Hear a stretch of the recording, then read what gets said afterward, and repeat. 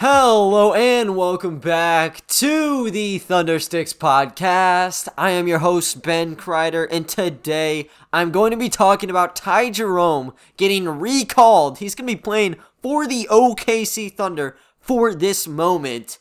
I'm going to be giving you guys a preview of the Blue Austin Spurs game, as well as the Thunder Atlanta Hawks game. So let's just get right into the swing of things. So kicking it off with Ty Jerome, it was announced yesterday. I think Joe Musato of the Oklahoman broke this, but he got recalled. He's going to be playing for the Thunder. Had a little 9-game stint with the OKC Blue. That's where he started out this season. I mean, he was sidelined with that left ankle sprain for, 2 months? Yeah, probably approaching 2 months by that point. So, made his appearance with the Blue. He played solid in those games. Now he's finally going to get the call up here. And it may have to do with Hamidou Diallo because he did get injured in the last contest versus the San Antonio Spurs. Second quarter, he has some right groin soreness, so he's sitting out a minimum of 2 games. Mark Daigneault commented on it. He said that it could span from 2 to 4 games, potentially even longer, because there are 4 games until the All-Star break, and the second half begins on March 11th. What the thought process is either you sit out Diallo all 4 of those to make sure he makes a full recovery, or, he just comes back after 2. I could totally see them playing the safe route. They did this with Shai Gilgeous-Alexander. That knee, I guess it was nagging with them for a little bit, so they took the long road, and look at where he's at right now. He just came off a career high in points, off of a week back from being there with the team. So I don't think they're going to force Diallo back. I would assume that Ty Jerome should be here for the long run. However, it's a little bit uncertain because the OKC Blue, their regular season, if they care that much, I know a lot of these top prospects are getting flown out of Orlando right now. Donta Hall, he got a call up among a lot of others. Ty Jerome gets added here, but they probably aren't returning. Maybe Jerome doesn't return if Diallo is going to be out. But the G League playoffs, I believe they begin around the same timeline where Diallo should come back. The last game for the Blue, their regular season finale is March 6th, and then the playoffs will start shortly after. So I don't know if they want to make a playoff push or whatever, but maybe they decide, hey, Ty Jerome, might as well give him some more experience. If Diallo comes back in full steam, does there become enough minutes for Jerome to contain the same level of play? I don't know. I think this also could point to George Hill just being gone for good, but I don't want to get ahead of myself. Anyways, Jerome, he gets that call-up because they need shooting guard depth, obviously, but he's also been playing pretty nice. He's averaged 12.1 points, 2.6 rebounds, 3.2 assists, and 1.1 steals across those 9 games that he's played. And, if you just want to break this down, I think that to the common eye, you may just look at Ty Jerome and, think he's kind of had a shaky year because he has only shot 29% from the 3-point range. And he is shooting up a lot of times. He's averaging 4.9 attempts to get there. So, for someone who has not seen every single one of these games, it may be hard to kind of realize this, but he's a lot better than what the numbers would show. And he has just gradually improved from every single game. I remember the first couple games he was playing, he was not able to make anything. I think he went 2 for 10 in one of the first matchups he had, kind of stayed at that level. Couldn't do anything from deep, and it looked like he was kind of flopping. There were a lot better guards on the squad in Xavier Simpson and Rob Edwards, but anyways, he's gotten back together, and he definitely deserves a call-up, as well as a lot of other guys. But yeah, the final 3 games he played with them, significant increase from downtown. He shot 39% from deep, and that's what his kind of calling card to the NBA was. It was his passing, and it was his shooting. Shooting looks like it's on the up and up. If he is a catch-and-shoot guy, it works. He also can take it off the ball, surprisingly. people were sagging off on him. There were a lot of high ball screens set for Jerome in the bubble. And what he would do is he would just patiently wait for everything to kind of come into terms. And if he had a shot, he'd pop it. And they started falling a lot more often. And he was burying like really deep threes as well as some sweet corner shots. He hit a contested one, like very clutch. So he has all the things necessary to be a shooter for the team. That catch and shoot guy you can patch in.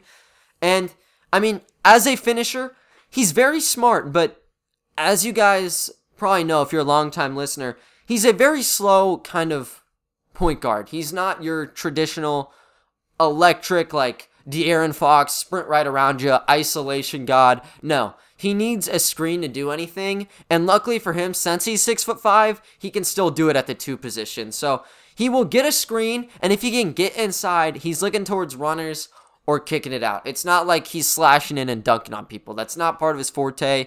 Same kind of goes with like crazy pull-ups. He kind of just has 2 options, and then if no one's there, he'll kick out. So kind of like SGA, except you don't see him in one-on-one opportunities, and if he gets into open space, he's not going to be like absorbing much contact. Now, he's tried, but I don't think he's like that elite of a finisher, if you know what I'm saying. So very basic. I think he kind of kills you with the patience that he possesses. He's like the Kyle Anderson of guards, I would say. At least he was with the Blue, where everyone was so antsy, and he recognizes that. He's so good at assessing kind of the gist of what's going on, and he attacks that. And that's how he's able to find success, not just outside, but also while working in the interior.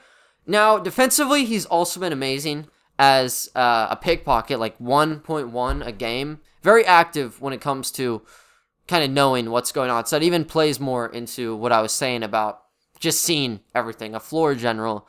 Now, is his role really going to be that? I don't know. I think if he debuts tonight, which probably should be the case, you're looking at him probably having to slide in at the point guard spot, because Diallo has been the point guard in the second unit. And then Maladone at times will fill in, but it's not as much. So he's probably taking that Diallo role of trying to work as a point guard, and you're probably going to have to slide like Kenrich Williams down to a lot of minutes, or up, I guess. But yeah, I think that's kind of the trajectory you would see with him. It's very different, though, because Diallo, he kind of speeds up the game. Jerome is not like that. I think he has a specific role where he's not just attack. He will wait, and I think he likes to facilitate more than try to shoot, but that just kind of comes with it. Smart passer. It's going to be a very different flair coming off the bench for this Atlanta Hawks game, and just however long Diallo's going to be gone, because there's a clear shift in energy when he's with that unit and when it's not. Maybe Jerome can get things going.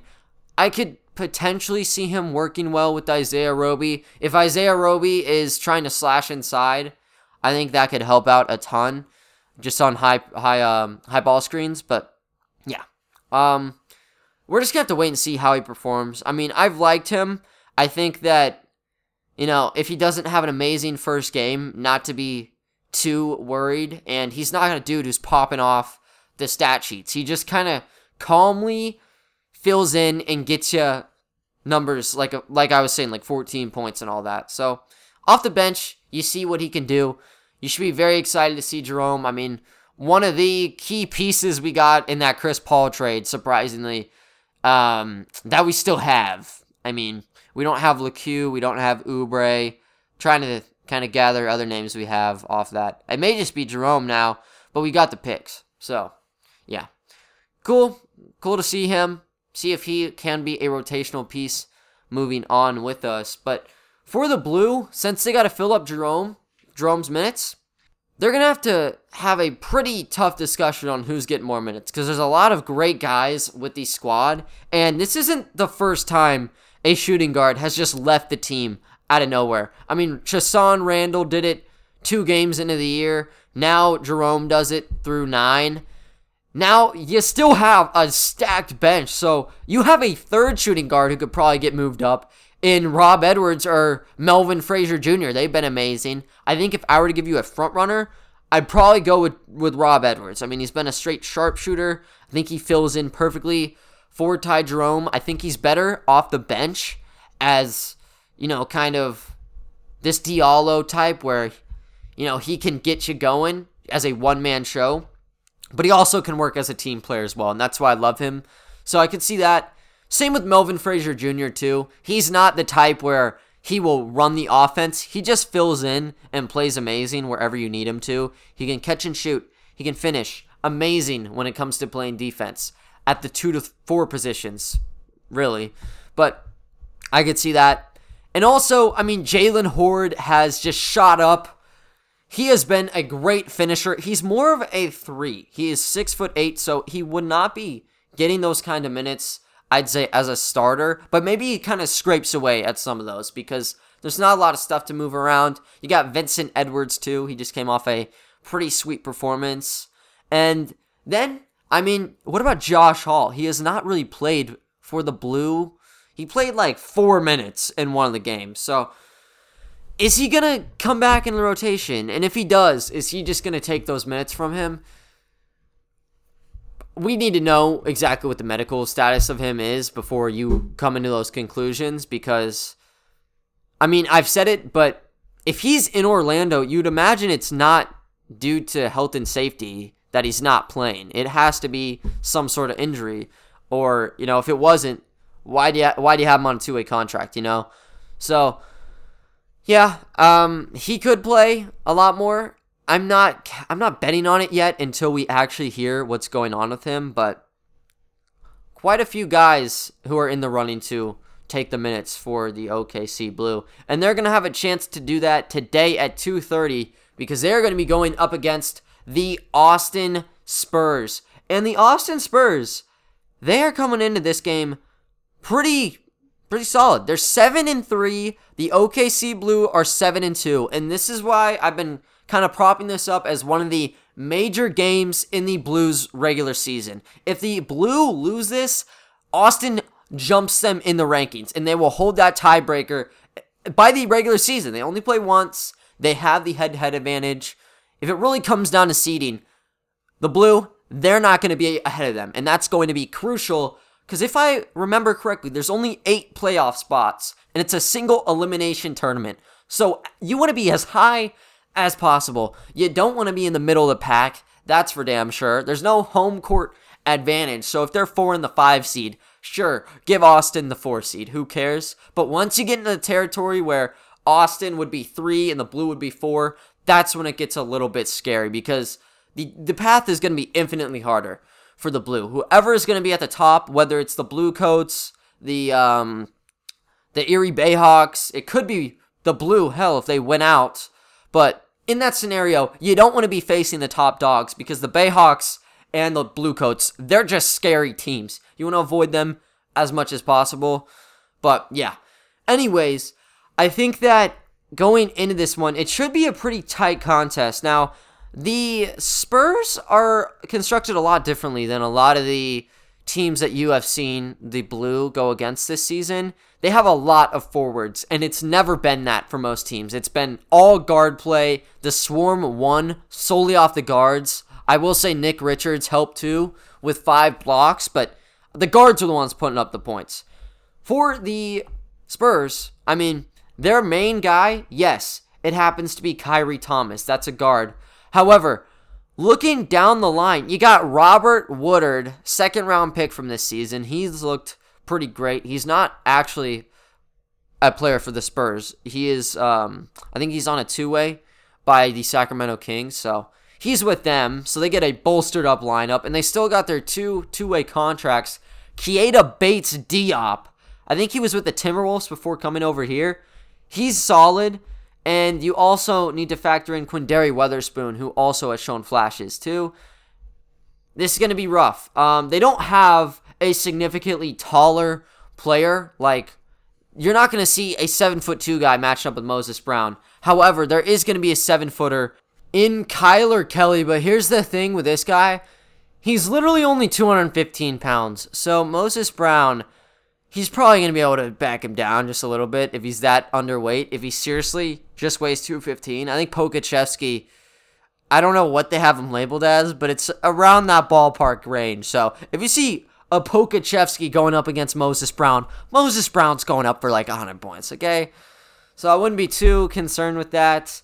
I think the main thing, though, is just making sure that they can keep things up without Ty Jerome in the rotation. I really am loving Rob Edwards, as I've said.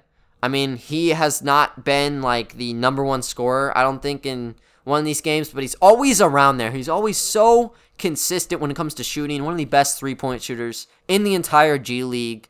You also have other players kind of sprouting out, as I mentioned, with like Jalen Horde and everything. And hell, I mean, Xavier Simpson's been a perfect ball handler. I don't think that the Blue are going to suffer detrimentally when it comes to passing. Like, Jerome's a great passer, but Simpson, he was playing fine, like, without any other ball handlers with him. So I'm cool with that. Yurt 7, they don't really have a second center to go up against him. So he should get a double-double. If I was like a little psychic, that's what I'm predicting. And then Pokachevsky, if he has a rough night, that's kind of where you get into troublesome territory. But you don't want to rule him out. I mean, he's kind of been going a little bit on a downward trend. 2 amazing games. Not so great last time. I mean, really, if you keep giving him the minutes and he struggles, you could potentially see the Spurs walking into the game. However, if Pokachevsky's like dominant, you already know this one's wraps because he is the real X factor here. There's way too many consistent variables that we're talking about with this squad. That's why I love them so much. And that's why I think ultimately they probably should be able to get a W. You still can't underestimate some of the players that they have, though. And I'm specifically talking about the guys on like Robert Woodard and Keita Bates-Diop. I think those two power forwards are pretty amazing. Woodard's only 6'6", but he is athletic as hell, so he's going to be able to get down low. If he's on Pokachevsky, that's probably going to help. Like, I think Moses Brown on Woodard would be tougher than Moses Brown going up against Kelly, so I don't know. I mean, it's going to be a close one down the wire. There's a reason that the Austin Spurs are 7-3 right now, so you don't want to just underestimate them entirely. I think that OKC, they have a solid amount of guys to match up with them, though. So I'm a pretty big fan of the Blue for this game. And moving right along to tonight's Thunder Atlanta Hawks game. The Thunder are coming into this one at 13-19, while the Atlanta Hawks are 14-18. So pretty even when it comes to the win-loss column. For the Atlanta Hawks, they're coming off a pretty big victory. Trae Young and Danilo Gallinari combined for 71 points in their last matchup against the Boston Celtics. That team is literally in shambles, but that is for another time. Anyways, they got the job done against one of the Eastern Conference's best assembled teams, I would say. So, very good on their part. They lost to the Cavs just by a measly 1 point before that, so close to a win there. And the game right before beat the Nuggets by 8 points. So they are in some sort of rhythm. That is apparent. And they're doing this without some of their best players. DeAndre Hunter, he's out for a good while right now. Same with Bogdanovic. Cam Reddish is questionable for this game. He is listed as day-to-day. And Chris Dunn is out. So you lose out on a ton of wings here. Hunter, he can slide from the 3 to the 4, and if Dunn's out, you get your backup point guard just gutted. So they have a pretty shriveled up roster. We saw it with the Spurs. Thunder were able to get that one done, but how about the Hawks, who seem to be in shape as of right now? For the Atlanta Hawks, you need to be worried about, obviously, Trae Young. Dude is on a shooting clinic. He can pass it out. Pretty much, he just has free reins to this entire offense. If Clint Capella's out, if they want to run small ball like John Collins and Danilo Gallinari, find someone to fill in that 3. If you just have a 5 out with Trae Young, it's going to be magical for them. Now with Clint Capella, obviously you have someone down low, and that does hurt a little bit. We saw it with the Houston Rockets when Capella was with them. Like, it screwed up what they were doing, so they had to get rid of him to just go fully in on this small ball three-point shooting style. And I mean, it did work. It worked against the Thunder, barely. I think if Steven Adams maybe was a little bit more adamant inside, it would have been different. But yeah, I mean, they forced the Thunder to play their style. When you have a roster like this where there is a lot of shooters on the squad, Trae Young, he kicks that off for you. Kevin Huerter, he's also very good. You got Tony Snell, who, he's kind of been just a role player, barely hanging on to the league, but he's still here because he can shoot just a little bit. Danilo Gallinari is a sharpshooter who is in rhythm right now. He's at the best part of the season right now because of all these injuries. Finally getting the opportunities needed, starring big time. Then you got John Collins, who is a major stretch forward for the team. So it's going to be a lot of threes, and it's going to be Trae Young just starring the show. It's going to be the SJ versus Young competition. It's going to be absolutely amazing to watch. You still need to look towards those other shooters.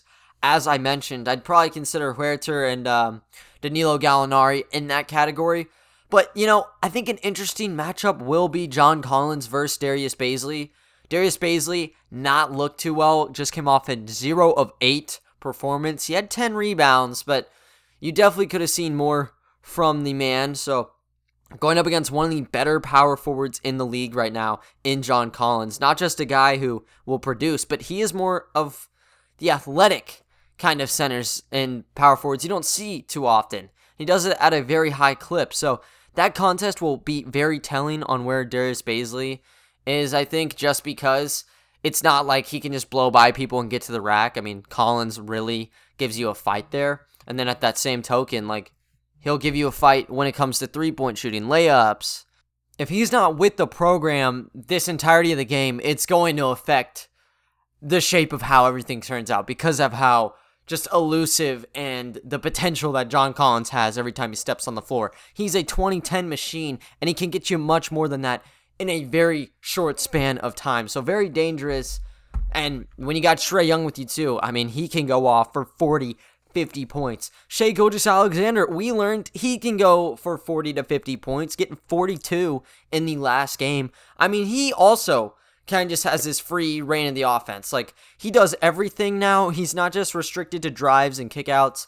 Now that he's more of a shot creator and he's just combined everything that he's learned from, I'd say, last year to this year, he has the ability to catch and shoot. He has the ability to step back and hit the threes. But driving in, he's one of the best of the best. So when you combine it, you have a very nice package. And, I mean, he's able to just dominate. He is a one-man wrecking crew at times, and that's what you love to see. For the Thunder, though, they're not going to have their main screen setter for him in Al Horford. He is resting. They are playing a back-to-back set. The next game is against the Denver Nuggets, so I guess they want to test Horford against Nikola Jokic. I think both times that, I think both times that the Thunder Nuggets have matched up, Isaiah Roby's been the starter there, so test out Horford with probably the best center in the league, and you're going to see Isaiah Roby going up against Clint Capella. So that will be fun. Maybe it'll be fun. I don't know. You also have Mike Muscala, too. Used to be a Hawk. Maybe he can defend Clint Capella, but it's going to be tough for Isaiah Roby, probably, because Clint Capella is the best rebounder in the entire league right now. I think he's leading the league with 15 or something. Roby, if he gets you 10, that's really good. So he gives you the energy. If he can keep it going from downtown and, as mentioned, if SJ is driving in, he needs to find options outside. If you can kick it out to Roby and he continues to shoot the basketball, it's going to ruin them, and they're not going to be able to have Capella out on the floor. Now, maybe if it's a 2-point guarantee with him on Roby, you keep him in despite letting these wide open shots come in. But if Roby's hitting his shots, if there's open looks that everyone's just piling on top of each other, and the Hawks cannot get rebounds every time, they may just determine that it's not worth the risk, and that's going to be a key thing. Determining if Isaiah Roby can defend Clint Capella is going to be huge. If he can, it's going to be a lot better. I'll just put it that way, because I think with a traditional big man, at least there's going to be some fight on defense, but what we have seen sometimes is just offensive rebound after offensive rebound. We saw with Enes Kanter. He's one of the best rebounders. Now you got Capella on you. You don't want him to get 20-plus rebounds, because then you're practically screwed. Just knowing how much offense they got, combined with Collins and Capella down there, yeah, that creates a ton of issues. So stop that Make sure SJ just has the open space, and, if he's forced to kick out, there's going to be shooters surrounding him. With Diallo out, that's a non-shooter out of the way with his little groin injury, as mentioned. So you get Ty Jerome, who can shoot. How long will he play? Will he be used as a shooting role, or will he be just used as a traditional backup point guard? I seriously couldn't tell you. I feel like Mark Daigneault probably wants to make the best of his time here, so maybe he'd want to put, spurts where Jerome's with the starting lineup and Maledon is absent to lead the second unit. I think that is definitely something you could put up in the air, because even though Maledon is very great at catch and shooting, I think that he probably has a step up in terms of pace that Jerome doesn't have. Jerome, he can catch and shoot, he can drive, but it's definitely not at the speed that we tend to see from this unit. So you could see change of directions here, or you could just see everyone going wild. As said, if Diallo's out, you see Kenrich Williams, you see more Justin Jackson. Those are two positives because they can give you those extra points. And when you are down two critical members who average double figures for you, you will need the role players to kind of star if you want any sort of chance going up against the Atlanta Hawks. Because even though they're injured too, I think that they have a bit more depth and they were a little bit more well prepared for some of these injuries than the Oklahoma City Thunder are. But anyways, I think it's going to be cool to just watch how SGA is able to follow things up. If Baisley can finally come back against a very tough opponent. And how about Isaiah Roby too? Even Lou Dort. I mean, he's going to be clamping up probably, I'd assume, Danilo Gallinari if he's at the 3. Now, I'd probably pick Dort over that every time. We have seen Gallinari just put up shot after shot, and he does it effortlessly. Gets 30 points on the game, even when well defended. Dort's a bit different than the traditional people we saw Gallinari going up against last season. So I don't want to rule it out of the equation, but I don't think if he's getting 30 points, it's going to be on very high efficiency. If Dort's the one covering him, of course. But just seeing him on offense, if he's able to go around Gallinari, Gallinari, he was playing the 4 full time with the Thunder. Dort, he was playing the 2 guard. So definitely an advantage to Dort when it comes to being able to drive around. He's great at penetrating, shooting. He's been on the up and up. So maybe he goes off. I'm just excited to see everything. I think there's going to be a lot of things I can talk about here. Ty Jerome's performance, we saw him with the blue. Now you get to see him suited up ideally tonight and until the All-Star break, I guess. Those 4 games. And everyone else, just see how everything aligns. You got a pretty packed schedule moving on here, so should be fun to see how the Thunder are able to perform. But other than that, guys, that is going to wrap up today's podcast. I thank you all for listening, and I will talk to you all next time. See ya.